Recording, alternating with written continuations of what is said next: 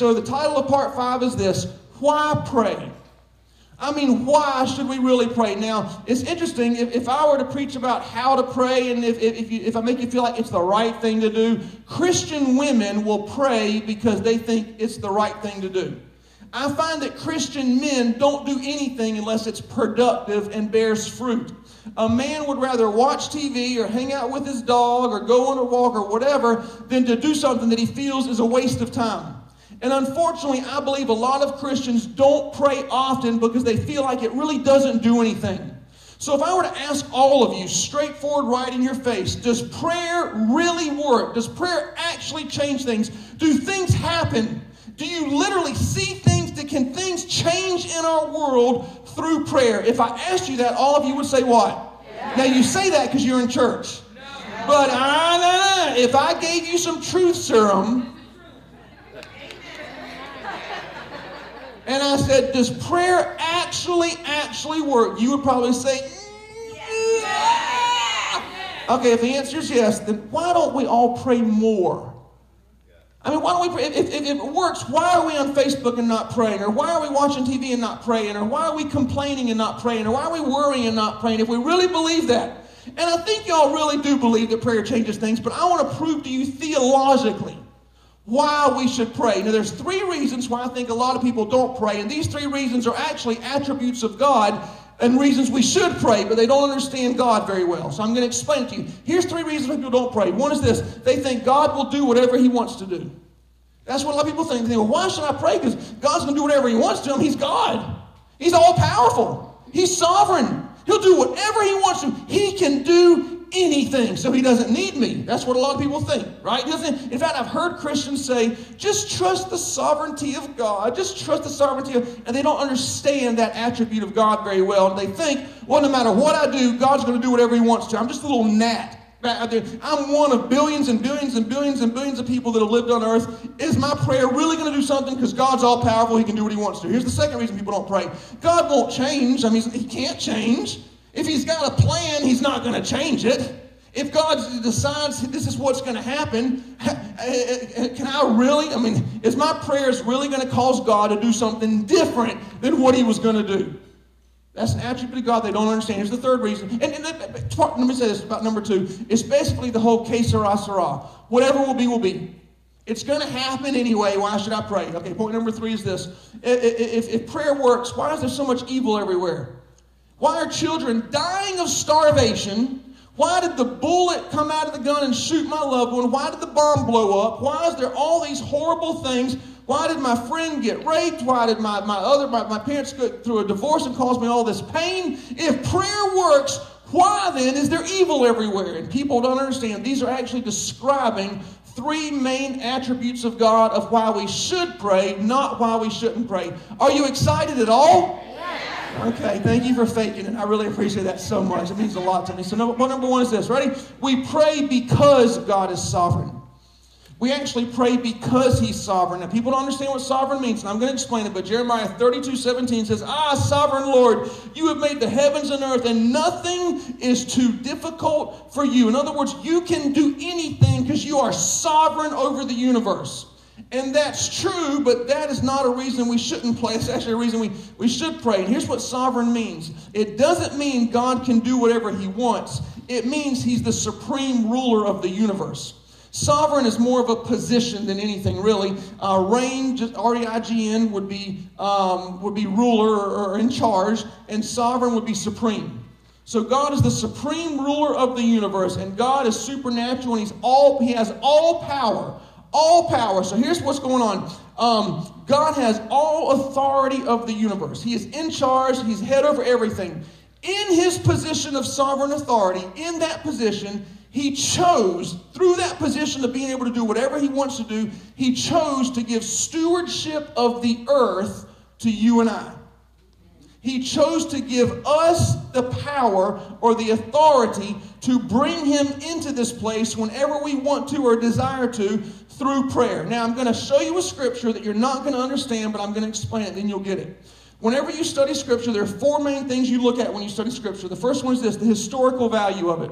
What's going on in the world when I read this passage? The second thing is this, the geographical value. In other words, where is the nation of Israel during this time? Are they in Babylon? Are they in Egypt? Are they in their own nation? Are they in bondage? Where is Israel geographically while I'm reading this? Third thing is this, revelational. And a lot of denominations will skip this, but revelational is, what is God speaking to me as I read this? When I read David and Goliath for the 2000th time, what is God saying to me this time? Because every time I read it, God says something different. And then the fourth one, what we're going to look at right now, the messianical view. The messianical view is, how does this point to Jesus? And there's a lot of times all through the Old Testament especially where you don't understand something and it's like, why is this in the Bible? It's because there's a messianic meaning. How does this story or this scripture point to Jesus, okay? So I'm going to read you a scripture that you're not going to really understand, but then I'm going to explain the messianic value behind it. Do you understand that? Say, oh yeah. Okay, Jeremiah 32 verse 8 says this, and this is Jeremiah speaking.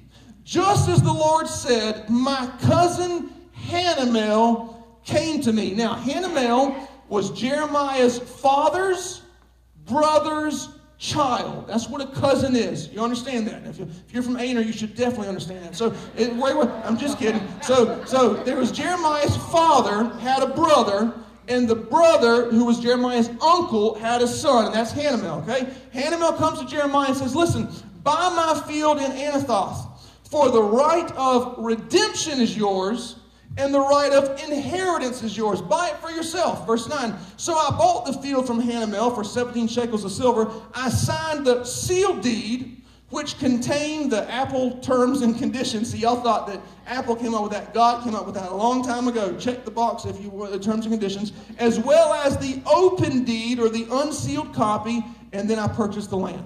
Okay, so didn't that scripture really bless your heart? Didn't you really enjoy that so much? Okay, so Jeremiah is talking about two rights, the right of inheritance, the right of redemption, and he's talking about two deeds, a sealed deed and an open deed. So here's most likely what happened. Jeremiah's father, when he was a young boy, died, and he and his mom did not have money to live off of, and he was too young to work the land and make money.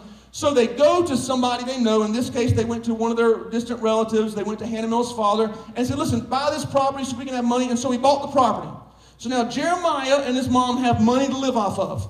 Once Jeremiah was old enough to kind of have his own business, work his own property, do his own thing, those people came to him, in this case Hanamel, and said, listen, the right of inheritance is yours and redemption. Buy this land. You understand that so far? Here's why they came to Jeremiah. Jeremiah was the firstborn of his father. The right of inheritance means, this is how God taught them how to do business. The right of inheritance is this: whoever owns this land over here, at any point when their bloodline dies off, when there's no one left in that immediate family bloodline, if Hanamel did not have a kid, when Hanamel died, Jeremiah was going to get that land back anyway. If he outlived Hanamel, assuming he's going to outlive his cousin, here's why. Jeremiah's father was the original owner. That's the right of inheritance. The right of redemption is this: at any point when Jeremiah is old enough, he can go to whoever has that land and says, listen, the right of redemption is mine. In other words, that property belonged to my family first. My father was the original owner. God gave it to him. I got proof. So at any point I want to, I can go to whoever owns it and say, listen, that land belongs in my family line. That belongs to us. So we get first right of refusal. We're going to buy it back from you. At any point, they could buy back any point. Here's how they could do it. There was an unsealed deed. The unsealed deed was what you signed when you sold the property from one person to the next. It had Jeremiah's uncle's name on there, and then before he died, he wrote Hanamel on there. And then if Hanamel wanted to sell it, they'd write that person's name on there. But here's how they knew the right of redemption. Because that family line, whoever's next in that bloodline, in this case, the firstborn son of the father, which is Jeremiah, anybody can say, oh, that belonged to us. That was my father's. That originated in my family. We don't believe you. No, I can buy it back. I have the right of redemption. We don't believe you. Here's what happened. The closed deed, the unopened, the sealed deed always stayed with the original owner.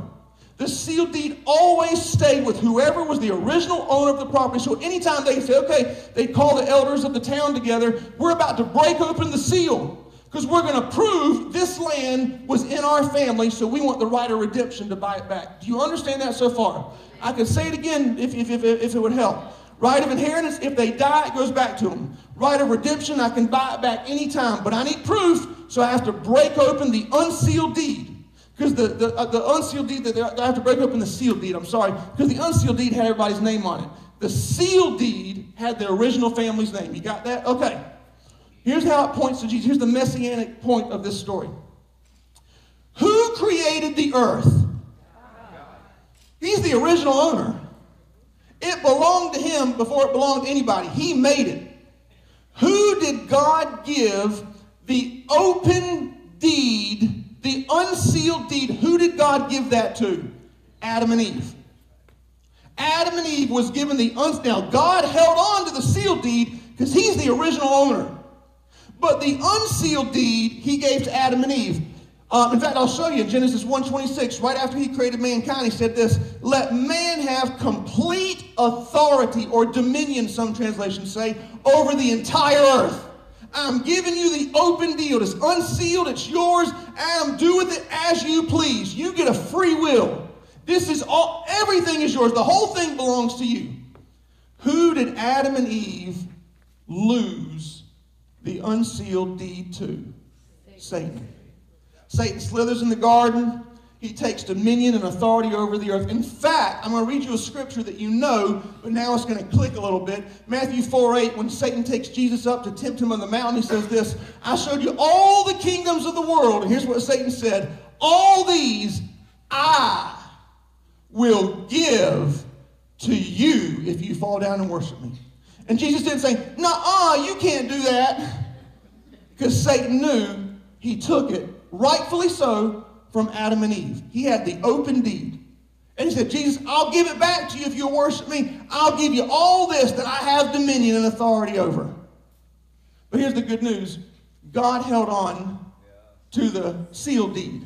He's the original owner. And guess who his firstborn son is that has a right of inheritance and redemption?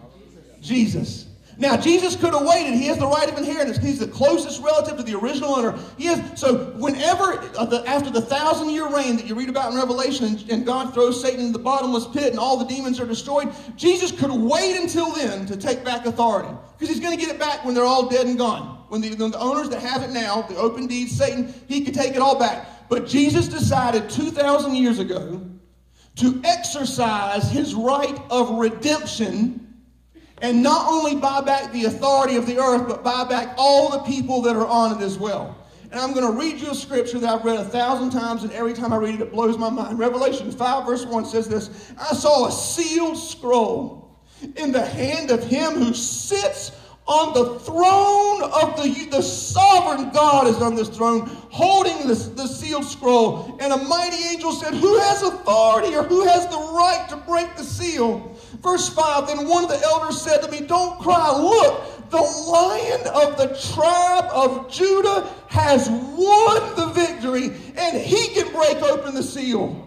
Verse 6, and I saw Christ bearing scars like he had been slain. And Christ took the scroll from the right hand of him who sat on the throne, because Jesus is now seated at the right hand of the Father. And they sang, worthy are you to take the scroll and break its seals, for your blood has redeemed us for God.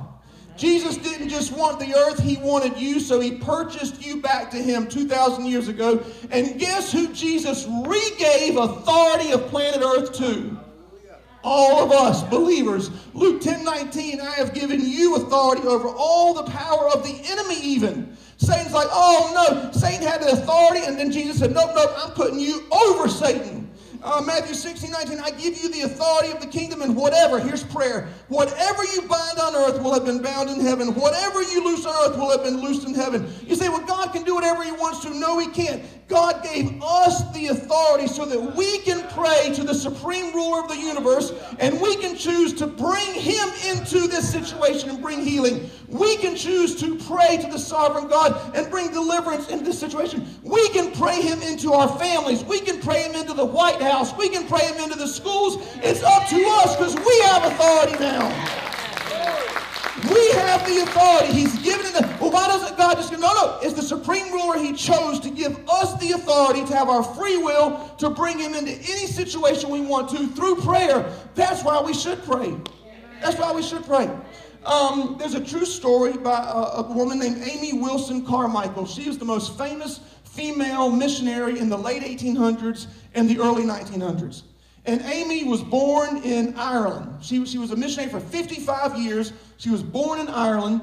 And in Ireland, all of her friends had blue eyes, and she was born with brown eyes. So for 10 years of her life, for an entire decade, every single night, she prayed two prayers. God, use me in a great way for you, and change my brown eyes to blue. Every night, this was her prayer. Every morning, the first thing Amy would do, she'd go straight to the mirror, look inside the mirror. She'd see her brown eyes and be so disappointed, so discouraged. She continued to pray. It got to the point where she says, after about 8, 9, 10 years, where she almost stopped asking God to use her because he would not answer the prayer about turning her brown eyes to blue. She started to get frustrated with God. At one point, a few years later, she decided to accept the call into ministry. She wanted to be a missionary, so she goes to the missionary board. She says, I have a heart for China. They said, we don't need you in China. We want to send you to India. She thought, another prayer God's not answering. He's all-powerful. He can do anything. I want him to use me. I want him to change my brown eyes to blue, and I wanted to go to China. They send her to India. When she gets there, she discovers that all through India, this is the late 1800s, the families are keeping their young boys to work and to make money even as children, and they're selling all of their daughters into sex trafficking and sex slavery in the middle of the city, in the most popular building in the city. They're keeping their daughters chained up in a basement all through the days and nights to make money off of them. Amy was so disheartened about this. She could not believe this was happening. So she decided to start a ministry of her own to where she would work, save up money, and buy the freedom of one of these girls. It was very expensive because the people that had the girls in slavery, they had to decide how much can we make for this long and how much can we make. So it was very expensive, very expensive. If they found out she was from Ireland, they would have her killed because they would not do business with an outsider. So when she finally saved up enough money, she'd have to put coffee grounds all over her face to make her skin look dark. She'd wear the Indian garb, is what they call it, that women wear that cover up everything. She'd get enough money, she'd go in and she'd buy one of the young girls freedom. She'd buy their freedom from slavery. She did this year after year after year. In fact, it got so popular, people from all over the world began to send her money to buy the freedom of these young girls. Even the Queen of England invested into her missions that she had there. Over and over. I mean, 100% of the girls she freed, 100% accepted Jesus as their Lord and Savior. 75% of them stayed there with her. They built an orphanage, and then those girls would work, save up money, and then go buy the freedom of another girl. In her 55 years of ministry, she saved over 1,000 girls from slavery. And to this day, 120 years later, that work is still going on in her name, not just in India, but all over the world. Amen. Remember, for 10 years, she had those two prayers. One day, she's a middle-aged woman doing her thing, getting ready to go and buy another woman from slavery, getting ready to purchase someone's freedom.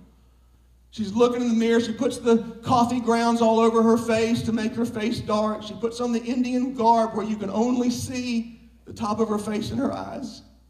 And she heard a sovereign God speak to her and say, the reason I never changed your brown eyes to blue so I could use you in such a miraculous way to save over 1,000 girls from slavery.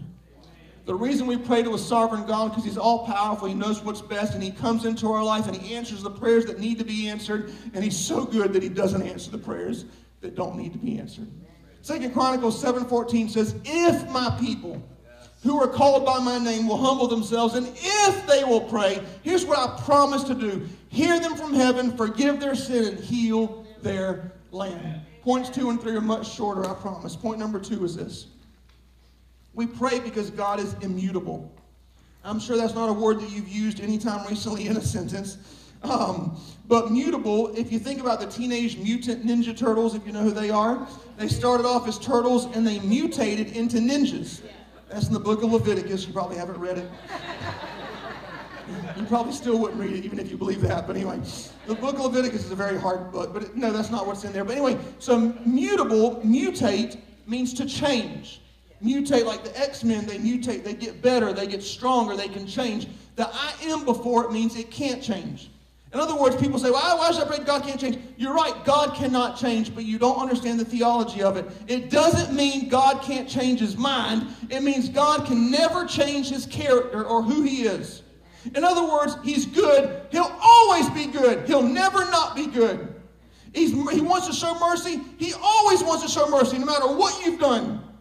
He wants to bless you. He never doesn't want to bless you. He always wants to do that because he cannot change his character is the reason we should pray. Malachi 3:6, I am the Lord, I change not. James 1:17, God in whom there is no variation, for he is perfect and he never changes. If God could change, then that means he's not perfect. If he could mutate, then he's not perfect. But see, he's already perfect. He can never get any better. He's best, so he can never change who he is. Now, I'm going to show you theologically how God can change his mind, and I want you to see if you can pick up why God changed his mind, okay? Exodus 32:10, the Lord said to Moses, I have seen the rebellious people, I will destroy them. He brings them out of slavery, he does great things, gives them gold and jewels, and he wants them to build them a church, and they worship their money instead of worship God. They worship gold. He's upset. He said, I will destroy them. Exodus 32:11, so Moses prayed. Verse 14, so the Lord changed his mind about the harm which he said he would do to his people. He changed his mind because someone prayed. Jonah 3 verse 4, God told Jonah, go and tell them this. In 40 days, Nineveh will be destroyed. Let me ask you a question. Was Nineveh destroyed?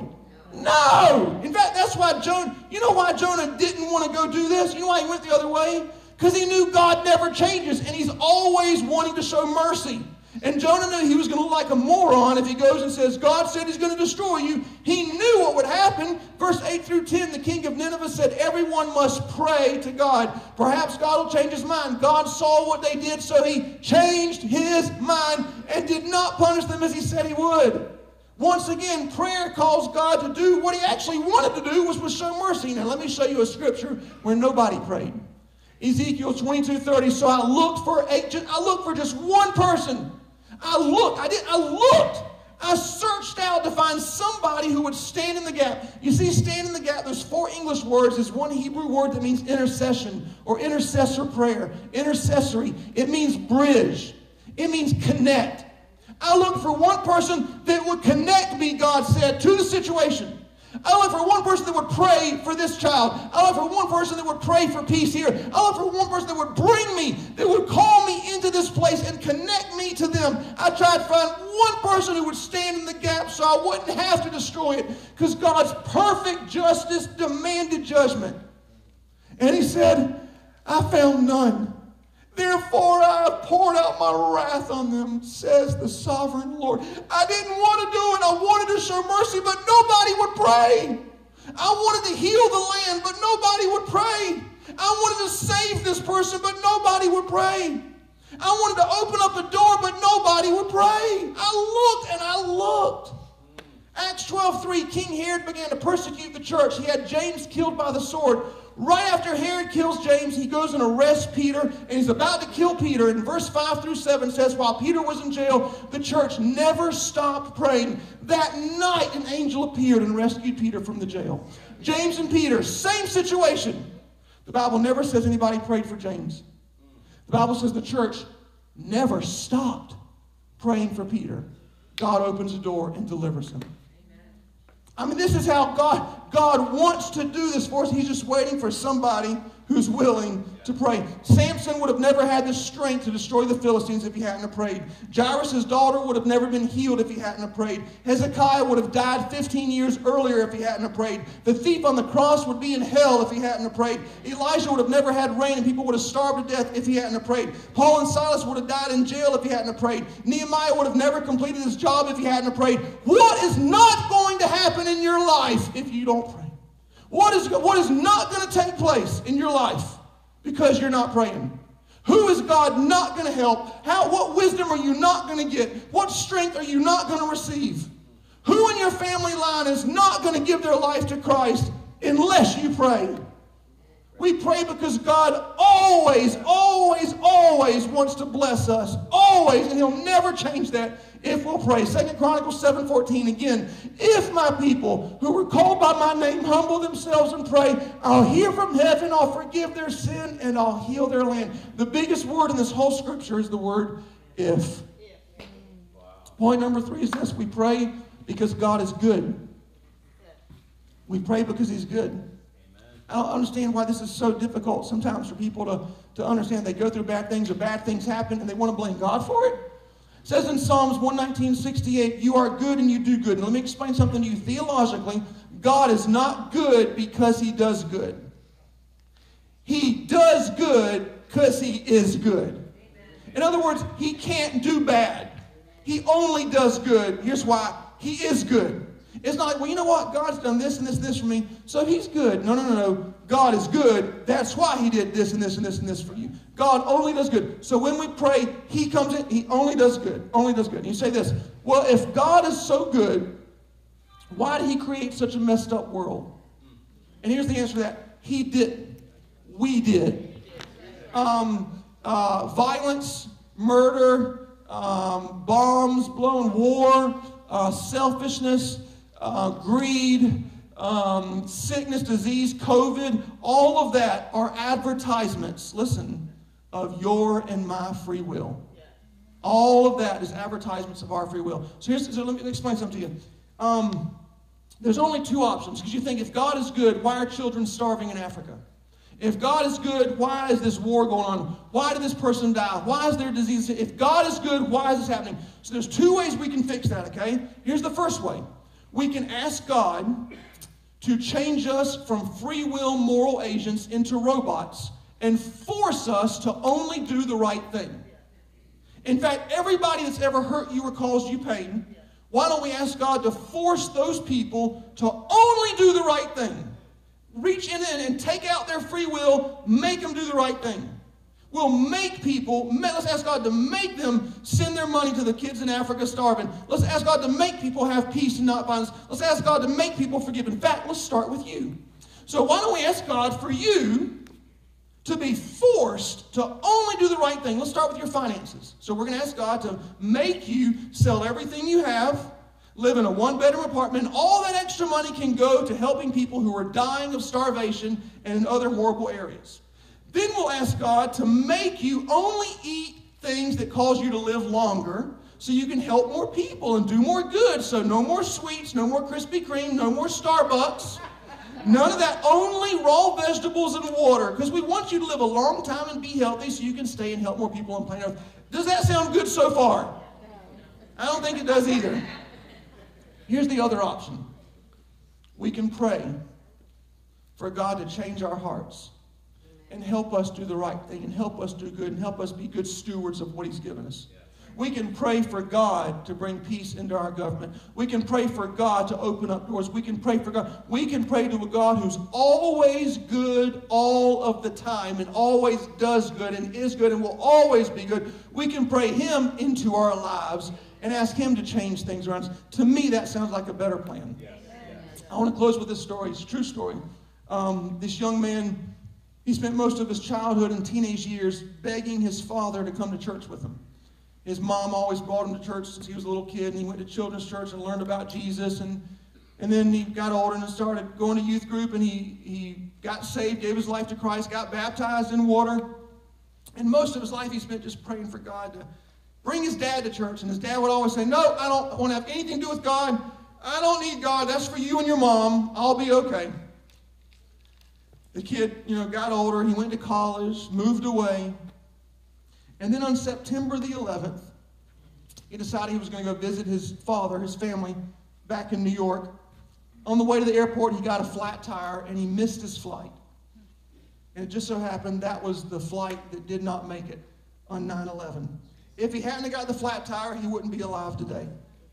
He was so relieved, so thankful that God spared his life. His dad, mom, they call him up from New York. And when they heard his voice, they were ecstatic. They were beside themselves. They could not believe that he didn't make the flight, that he's still alive. Everyone was so excited. The family was so grateful. And the father was a retired fireman. He told his son, he said, I can't stay at home and do nothing. I got to go down there to the site and try to help rescue people. That was the last conversation he and his father ever had. That day, his father was killed when the towers had collapsed. The next morning, when his son got the bad news, the joy of having his own life spared turned into sorrow and even confusion. His father would never have anything to do with God, and now it seemed like it was too late.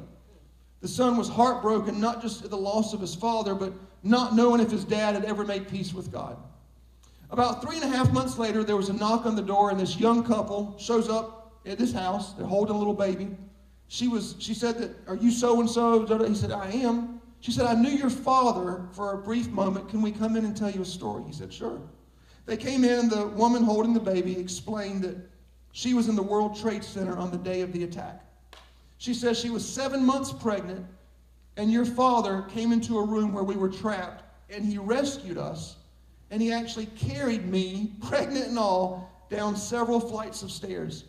She said, on my way down the stairs, as he's carrying me, she said, he heard me screaming and crying and praying to Jesus, asking Jesus to save us and to help us. She said, your father told me how God prevented you from getting on one of those planes and how he saved your life.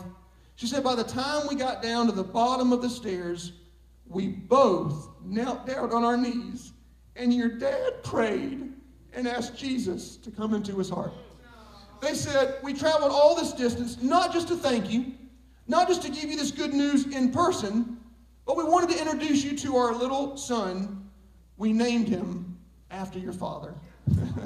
See, even when people misuse their authority and free will, even when they choose to do the wrong thing and cause pain and hurt in our world, prayers to our sovereign Lord, who always wants to show mercy, will find a way to bring good even in the midst of evil.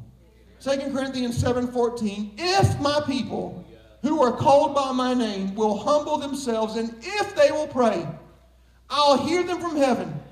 I'll swoop in there like lightning and forgive their sin and heal and deliver and set free and provide if my people will pray.